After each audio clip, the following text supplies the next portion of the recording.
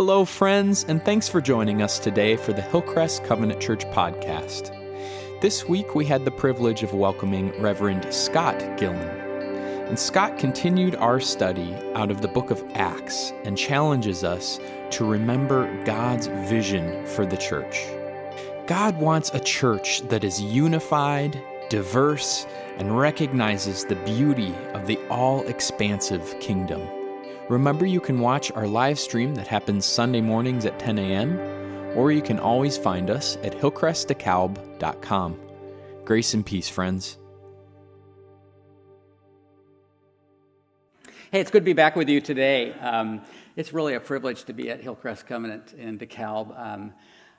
I've always appreciated this church so much. First of all, way back, I know Megan mentioned last week, but you so warmly welcomed our son and girlfriend then, daughter-in-law now, into your church back in the mid-2000s. And secondly, I just think your pastor, Jen, is wonderful. I ran into her about a month and a half ago. I walked into a coffee place in Naperville and to meet a friend, and she was sitting there. She was meeting a friend too, and we chatted about this day coming up and that Megan and I would be preaching, and she just said what she always says when I talk to her: I just love my church. She just loves you guys. And I got to be honest, after 40 years of pastoring, I could not always with integrity say that. I loved every one of the churches I served, but not quite with that depth and passion that I hear your pastor speak of you all. So I pray for Jen. I pray especially, when I retire, one of the things God just called me to do is to keep praying for pastors. And I particularly have female pastors on my heart and mind, because they face all of the same struggles and tensions and challenges that any pastor does. And then the additional one, that there's a lot of people that want to invalidate the fact that they can be a pastor when, in fact, God has so clearly called them. It helps that my wife is ordained, my daughter's ordained, my daughter-in-law is ordained. As I say, I show up just to remind people that the Evangelical Covenant still ordains men. But seriously, love Jen. And I'm so grateful for her on this time of sabbatical, too. And I'm praying for her, as I know you are. As a pastor of 40 years, and actually for 30 of those, I was on my own and or had a small staff, but I was the lead pastor, so I preached almost every week for 30 years. But it's been three years since I retired from full-time pastoral ministry, so I might be a little bit rusty, okay? So I'm going to, but I've had fun preparing for today, and then afterwards you let me know, yeah, you were a little rusty. Could you send your wife back next week, and that'll be fine with me. So anyway, I'm going to mention a word and see how this lands. And we've been prepped a little bit with Bill. I didn't know Bill was going to show that video, by the way, on Juneteenth. But the word diversity. Diversity. How does that land with us today? My guess is that it's going to, like in a lot of churches, land in a lot of different places. Some of you have been through hours of diversity training in your workplace, and for some it's been helpful, and some it's been annoying, and some of you are perhaps even weary of hearing about diversity in this heightened, this place we are now of deep political division and heightened racial tensions. Some would feel maybe in the church, can't we just kind of forget about that? Can we just head in a different direction as a church? Doesn't talking about this stuff cause more division and controversy? And for some to speak of diversity perhaps feels too political. Or sometimes, rightly, people in churches say, why can't we talk about unity? Why can't we just talk about the things that unify us rather than the things that make us different? But I believe it's precisely because it causes those tensions and it tugs at our hearts in different directions that we need to cling to the gospel in the midst of this and find that the answer to dealing with this is really in a God who created all people of equal dignity and worth, a God who created us in his image, every single human being in the image of God. And so the diversity of creation then reflects more fully who God is. And I think when we do that, we see that there is actually a unity in the midst of that diversity. The answer, I believe, is found in this God who created his image. The answer is found in a God who sent his son to bring reconciliation, a God who came to bring and break down the walls that divide people. The answer is found in a God who calls us to love our neighbor, all of our neighbors, as we love him. And that's why we need to move in this direction as people of the Word and people of God. I believe God is calling us to that. He's calling us to a unity in Christ amidst a diversity that reflects his image. I like to call it God's dream for the world. That's the theme I chose for this morning, God's dream for the world. When we talk about God's dream for the world or his call upon our life, a lot of us want to go to, and rightly so, to the Great Commission in Matthew 28. This is where Jesus' final words to the disciples, he says, "Therefore go and make disciples of all nations, baptizing them in the name of the Father and of the Son and the Holy Spirit, and teaching them to obey everything I have commanded you. And surely I am with you always to the end of the age." This great call upon our life to make disciples of all nations. Do you know what the Greek word for nations is?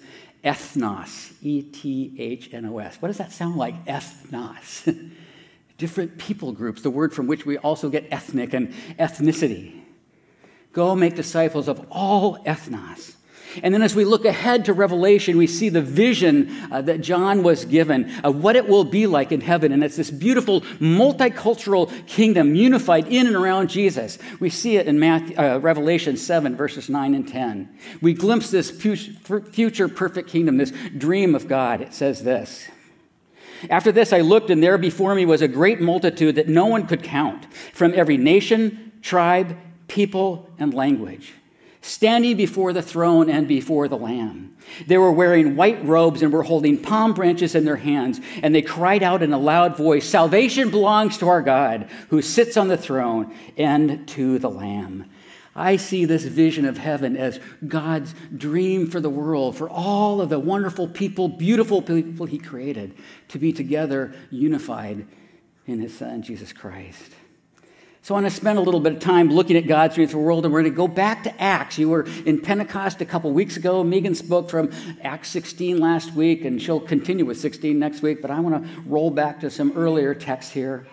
And first to look at how we see in Acts the walls between people begin to break down, first of all. Secondly, we see the church, the diverse church, begin to expand, but we also recognize the challenges the church faced then and the challenges that we as followers of Christ face right now. So the wall's coming down.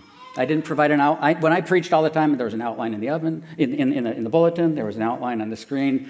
I didn't do that for today. That's part of the rusty part, but stick with me. I'll keep you on board here. So the wall's coming down. 2 weeks ago, you celebrated Pentecost Sunday, one of my favorite things. One of the things I miss, we go to a big mega church in Naperville now, and it's a wonderful church, but they don't follow this church year stuff. Nobody even mentioned Pentecost a couple weeks ago.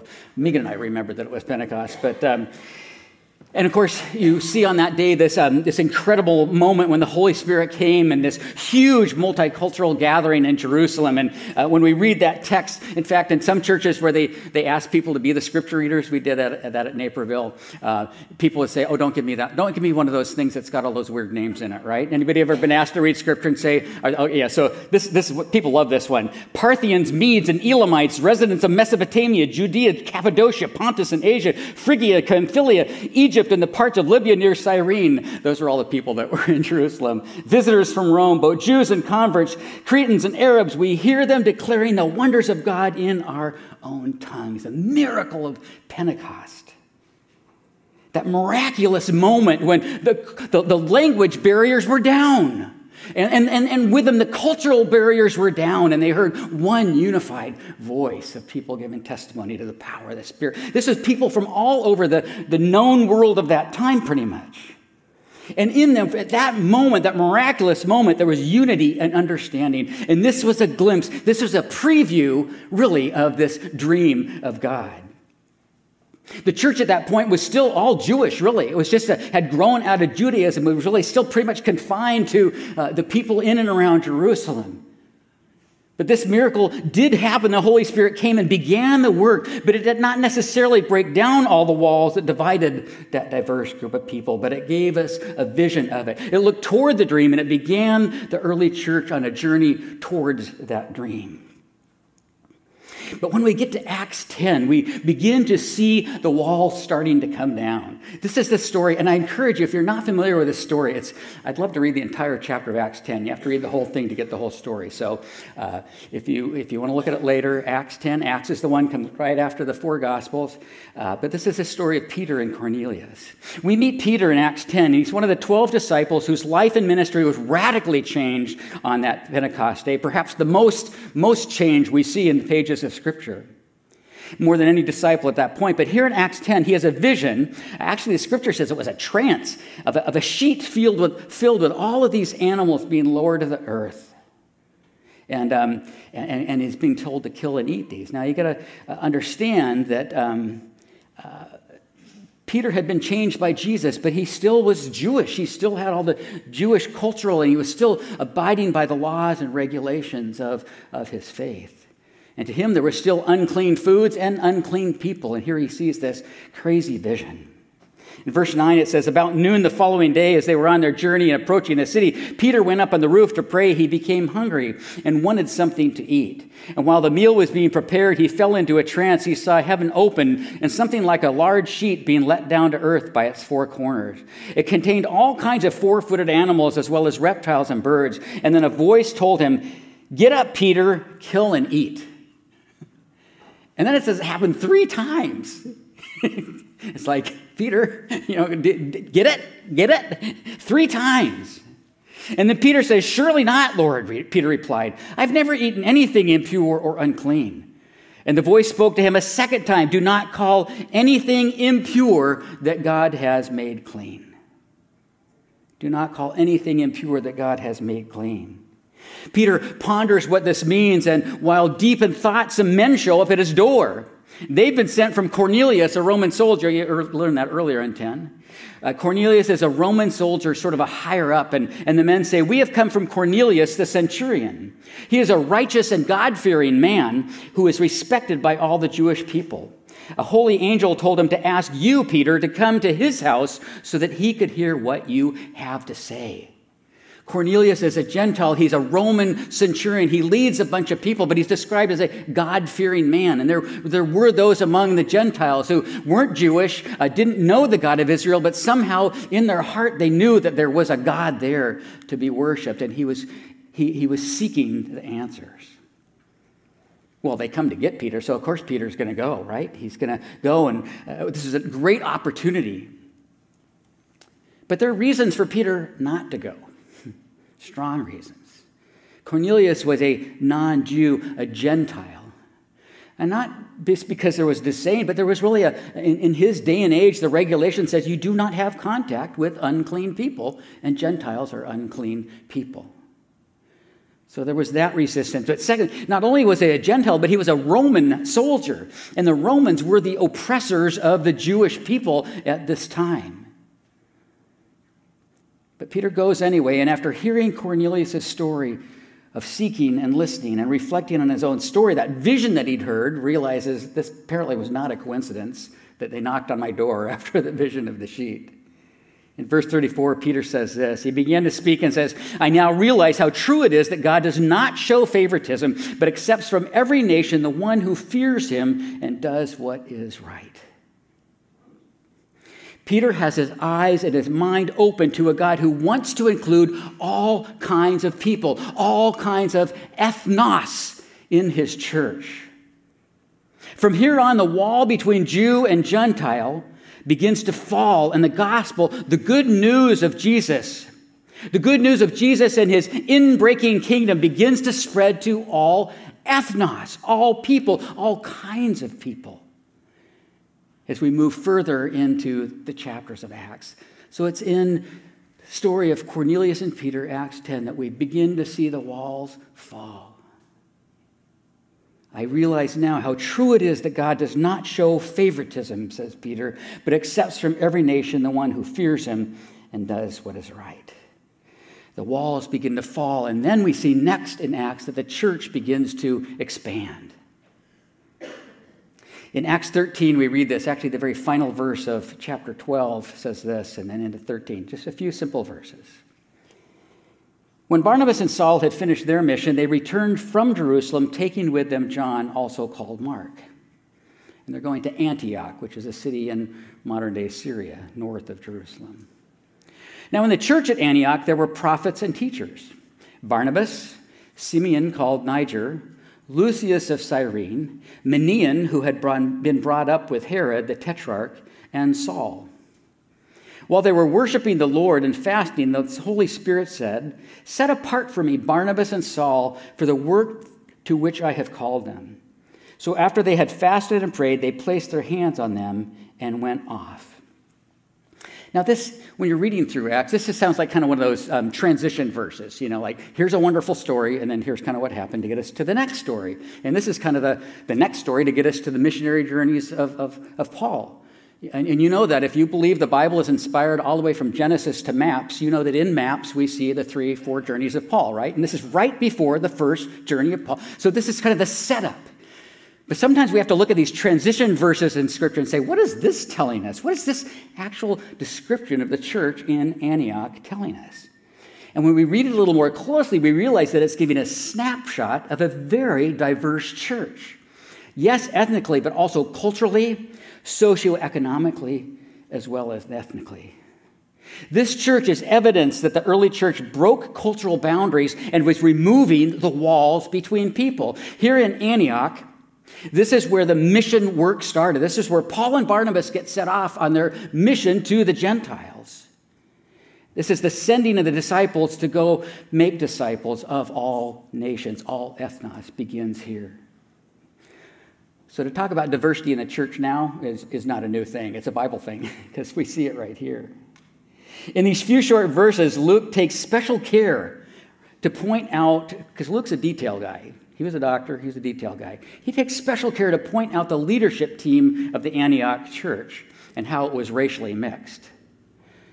First of all, he mentions Paul, who was what we call a Hellenistic Jew. Paul was Jewish, but he'd grown up in a Greek-influenced area of what is now Turkey. And so he was Jewish by birth. He was a descendant of a tribe of Israel, but he was a Greek-influenced Jew. There was also Barnabas, who was Jewish as well, but he came from the Mediterranean island of Cyprus. And so he was a little bit different variety of Jew as well. And then we have Manaen, who it says was from Herod's household, indicating, first of all, that he worked for the Roman oppressors, which was kind of weird, but also indicated that he probably had a very privileged upbringing. He was probably somebody who had kind of traveled in the higher circles, and yet now he is serving Christ in a church with these other people.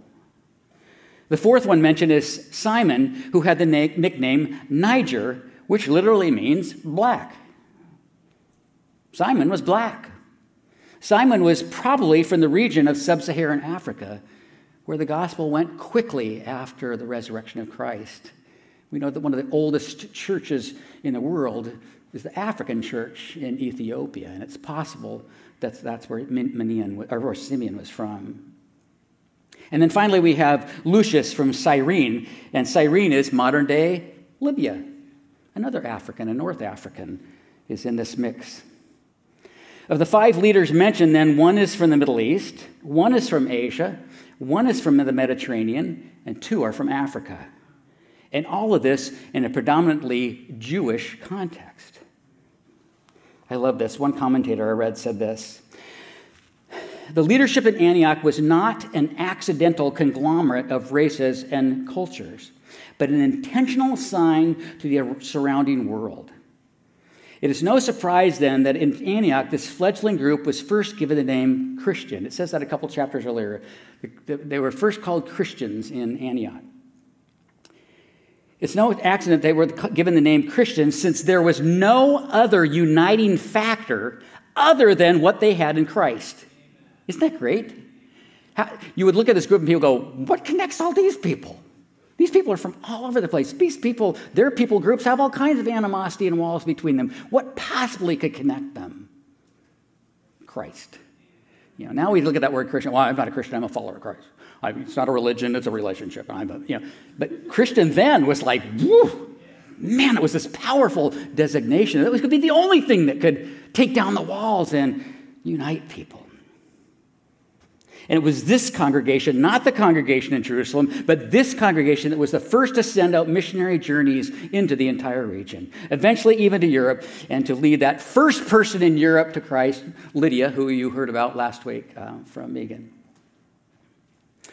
We hear it when Paul later writes letters to the churches that got planted as a result of those journeys. He drives home his point to the Galatians, to the Ephesians, to the Colossians. All those letters are names of places, the church in Colossae, the church in Ephesus, the church in Colossae.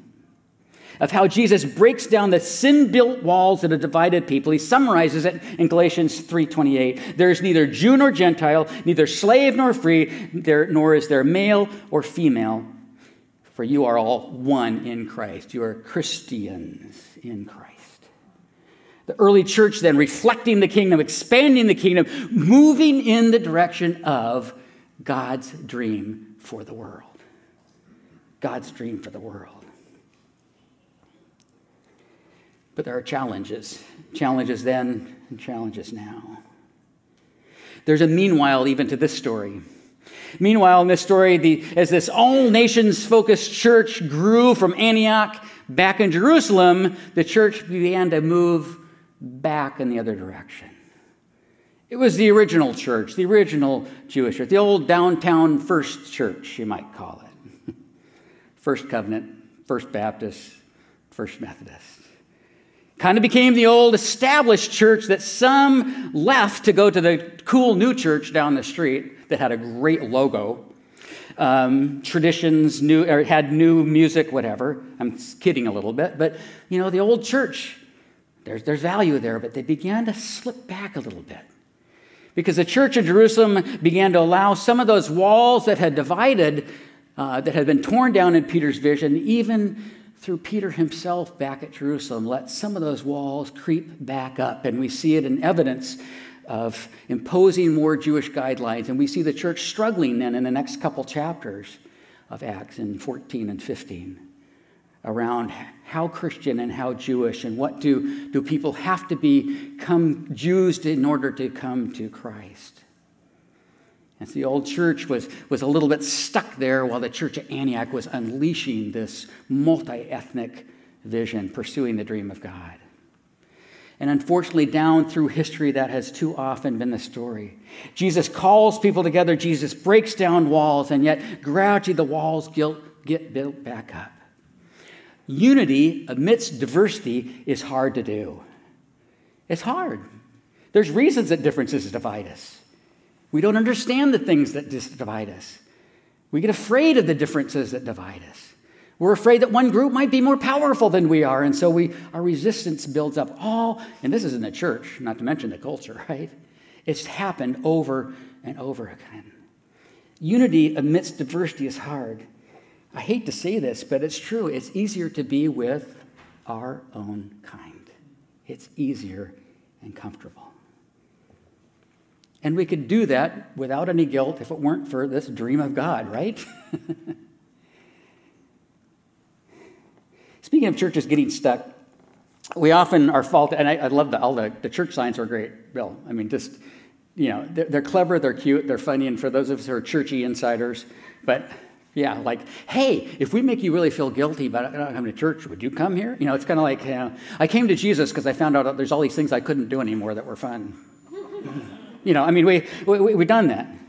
As if our Christian life is defined by what we do and what we don't do. In fact, I think, Bill, I was at Wheaton probably a decade before Bill, but we used to kid there that, and I did not grow up I grew up in a church family, came to Christ through a young life, but I was not at kind of a conservative, I didn't grow up in the conservative evangelical world. And so I got to Wheaton and it was like, couldn't drink. My parents, good church-going people, had a cocktail before dinner. I go, well, I can't have one with you now, even though I'm 21, because, So there was the rules, and I obeyed them. But one of the things that I thought so amusing was that on Sundays, which some of you who might have grown in a more conservative background know that day of rest, you don't do anything. Kids don't ride their bikes, you don't, all this thing.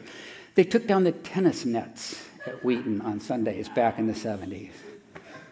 I thought, well, okay, you can't play tennis, but you can spend all day in your room cramming for the exam the next day.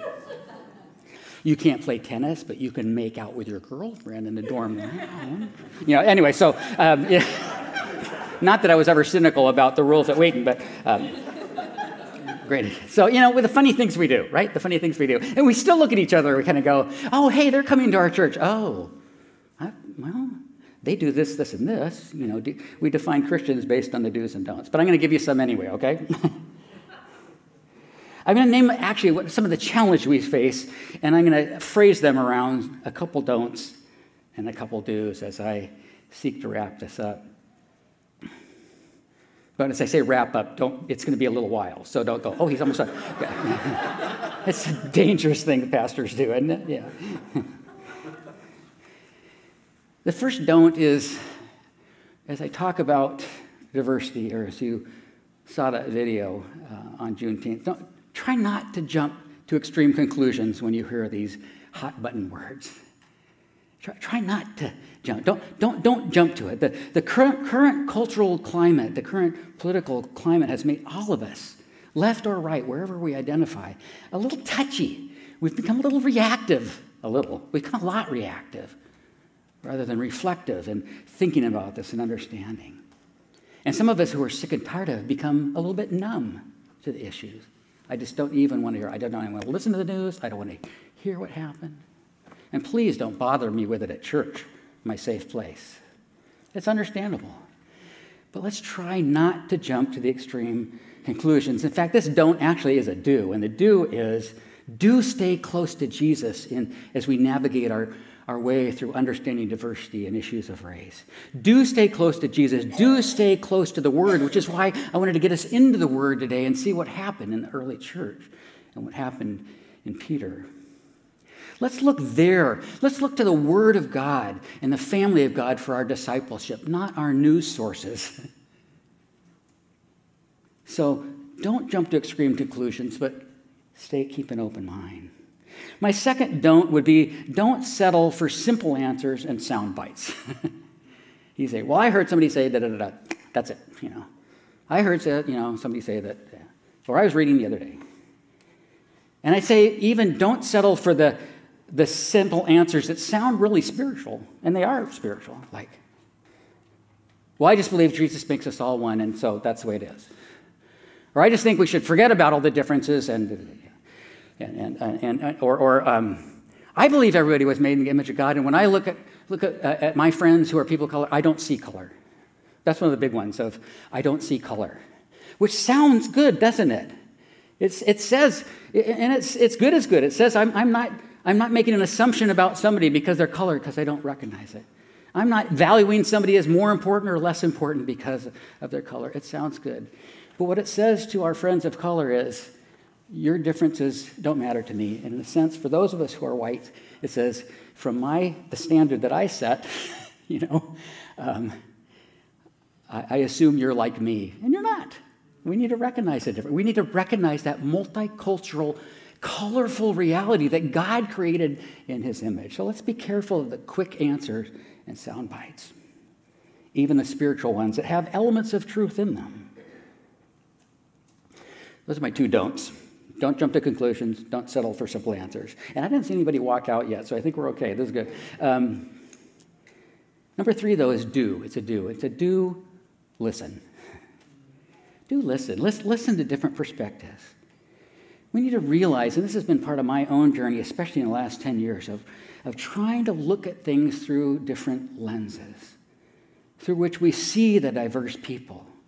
And how the diverse people see Jesus and read Scripture.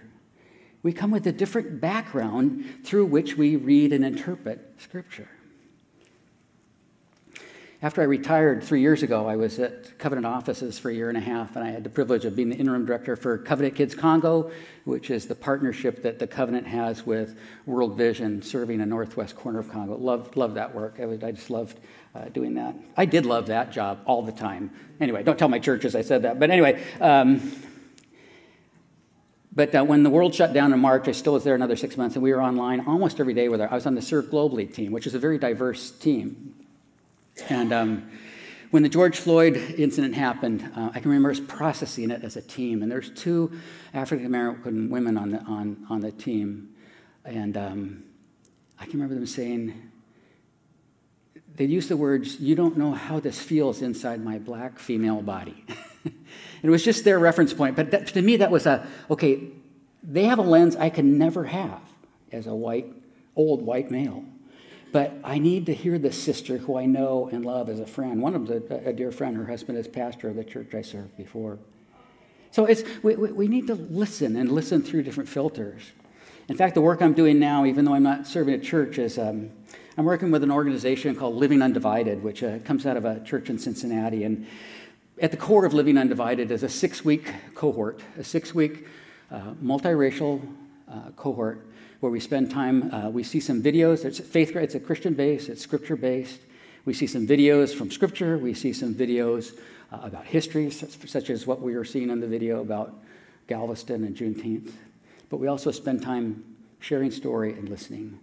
The groups need to be at least 30% people of color, and so it's an opportunity to share those experiences. And so the church I'm in, we've done about 5 cohorts, and now I'm leading a team that's trying to expand it into the Chicago area. If you're familiar with the author and speaker, Brenda Salter McNeil, she's an African-American leader. She's ordained in the covenant as well. She's one of our family. We're having her at an event in Naperville later in July to talk about this. But what I want to get, I'm not advertising here. I just want to say the core of this is a listening, a sharing story and listening things from different perspective. People's lived experience gives them a different way to see things. For example, often those of us who are living in this world of Christianity, and particularly evangelical Christianity, and by evangelical we don't mean political, we mean this focus on a life-changing relationship with Jesus. To me, the core of it is the evangel, the gospel, which says there's forgiveness and life in a relationship with Jesus. And so often we in the white church have tended to see our faith and tended to see our growth, tended to see even issues of righteousness in a personal way, a personal holiness way. And there is absolutely nothing wrong with that. And so when we hear the challenge of Scripture, we think of example, the Great Commission, go into the world to make disciples of all nations. We hear, go lead them to a life-changing personal relationship with Jesus. Do you know that our black sisters and brothers in Christian churches, Bible-believing churches, the first thing they hear are the liberation stories? All the parts that Bill talked about that got cut out of that slave Bible are the first thing that they see through their filters. It's where their lived experience leads them. And so black churches are much more on the ground in their neighborhoods dealing with issues of justice, not because they're liberal social justice churches, because that's where they live. That's where their lived experience leads them. So we need to listen to those stories. This idea of different perspectives. Remember that movie Crash that's set in L.A. years ago? Different perspectives. I have a much more serious, deep-hearted experience of watching MASH reruns. If you watch MASH, seriously, there was a MASH episode where it was there was a news person coming and interviewing people about something that had happened in the MASH unit there. And it was they all saw the same thing in 4 completely different perspectives. Not necessarily contradictory, but different. And even when we come to the 4 Gospels, Matthew, Mark, Luke, and John are not identical. They don't contradict. But they saw things in different ways, and they actually had slightly different purposes in writing. It wasn't just, must write biography of Jesus. It was, here's something I'm trying to say from what I see from my perspective and the needs of people. And so that was a long point. Number 3 was do, but do listen. I also think here of James, James's letter, where he says, let us be quick to listen, slow to speak, and slow to anger. And that addresses my first don't react quickly. Be quick to listen and slow to speak and slow to anger. I want to clarify really quickly here before I kind of finish. You know, I'm not saying that all churches need to be diverse. I think sometimes diversity is forced. You know, well, if we can just get a couple of people of color in here, then our church will look pretty good. I'm not. That's an issue for another day.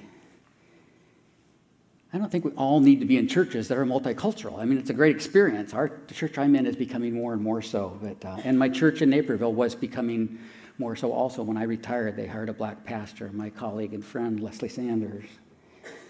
But I do believe that all followers of Christ do need to understand and embrace a broader diversity. So Whether our church reflects it or not, I mean, it would be great, but I think it's more important what goes on in here and what we understand, what we learn as we accept and embrace a broader diversity and understanding, and we learn to see things from different perspectives. My final one is do. The last do is do self-examine.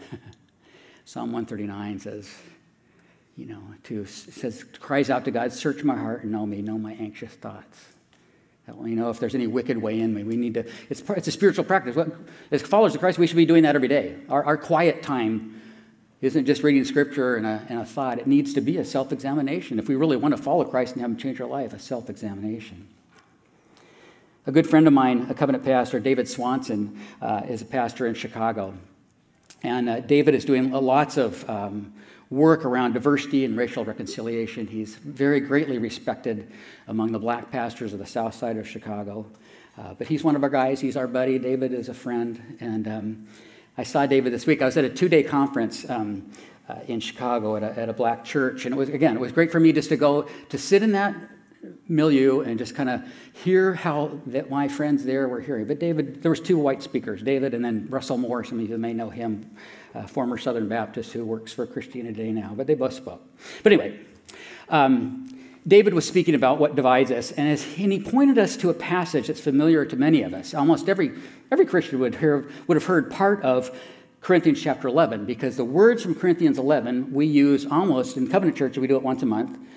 Some churches do it every week, communion or Lord's Supper or Eucharist, whatever your background is. And often we use words from 1 Corinthians 11, where Paul talks about the body and the blood of Christ. And there's a part of that passage where Paul says to the Corinthian church, let a person examine yourself before you come to the table. And it's kind of confused Christians for years. People are like, I can't take communion today because I was angry with my children this morning, so I'm a sinner. We've interpreted all kinds of different ways that. I just want to quote briefly from what David said as he shared this. He says, Paul admonishes the Corinthian church because there are divisions among you. Ooh, there's that word. He said there's divisions among you at the Corinthian church, one of the churches that got planted in Corinth, which is in modern-day Greece. You see, these divisions fell along not so much ethnic lines as much as socioeconomic. There was rich people and poor people in the church in Corinth. And what was happening in Corinth is the poor people were coming to Holy Communion liturgy hungry, hoping not just, it was more of a meal. It wasn't like, if I just had that little wafer of dried bread, my hunger, it was real food. It was at the table. And they would often get to the table and it was gone because the rich people had eaten it all, drunk all the wine, and were actually getting drunk. This is happening in the Corinthian church. It's in the Bible. So Paul says these divisions fell along socioeconomic patterns of Greco-Roman life, and the poor came to Holy Communion hungry, while the wealthy came tipsy, says Dave. In other words, they brought the societal status quo to the church with them, that the wealthy were privileged and the poor just had to get over it, is really what they were bringing to the Corinthian church. As a result of their conformity to that culture, Paul says, it is not the Lord's Supper that you eat. You think you're having the Lord's Supper, but it's not, he says. And their tacit acceptance of the status quo so thoroughly corrupted their worship that the elements could no longer be said to be the Eucharist. Paul goes on to say, given the Corinthians' tendency to slip into the sinful patterns of society, that each member of the church ought to examine themselves before eating the bread and drinking the cup. The examining themselves was not just about personal sin that they might be bringing before God, but how are they complicit with the divisiveness that was happening in their church? Paul's exhortation is to consider how we have succumbed to the ungodly norms of our society, which have fooled us into accepting the unacceptable. I'm quoting David here because he's so much more eloquent than I, but Paul's exhortation is to consider how we have succumbed to the ungodly norms of our society, which have fooled us into accepting the unacceptable. What things are in me? What kind of attitudes are in me? What kind of fears are in me? What kind of defenses are in me? What kind of blind spots are in me that might be keeping me from seeing the beauty of God's diversity and working toward God's dream for the world? As we listen, learn, and grasp this, what impact can we have then as the people of God? What if we really got this? What if we realize that in the gospel and in this message that we in the church and followers of Christ, we have to answer to the things that divide us, particularly around areas of diversity and race. When we truly see the answers in the gospel, when we truly see it in a God who reconciles and unites and breaks down the wall, we actually are invited to partner with God in pursuing his dream for the world. What do we pray in the Lord's Prayer? Thy kingdom come, thy will be done, where? On earth as it is in heaven. And so we look to that dream of God in Revelation. And we say, I want to participate in seeing it happen bit by bit, even now.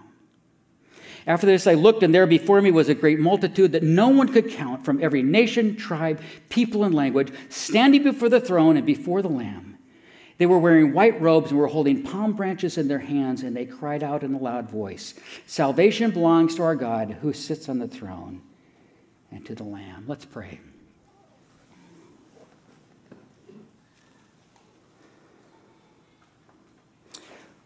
Lord, thank you for the beauty of your word. Thank you for the beauty of your creation. Thank you for the amazing ways in which your image is played out among the vastness of creation that you brought into being. Lord, I confess for the ways that I pull back and carry it in and can sit safely in my own little world and not have to think about these things. And yet, Lord, I thank you that your word calls me and your Spirit troubles me and calls me back to think about these things and embrace these things, Lord. Lord, the world we live in is a mess. We confess for the ways that we've accepted it, or perhaps even in some ways we may feel we've contributed to it. But Lord, we pray that we call us back to your heart, back to your word, back to our unity in Jesus. That as people look at us and say, that's kind of a goofy-looking group. What draws them together? We say it's Jesus that draws us together as we pursue your kingdom on earth, even as it is in heaven, and look to your dream for the world. We thank you, Lord, for the privilege of opening your word, and we pray this all in Christ's name. Amen.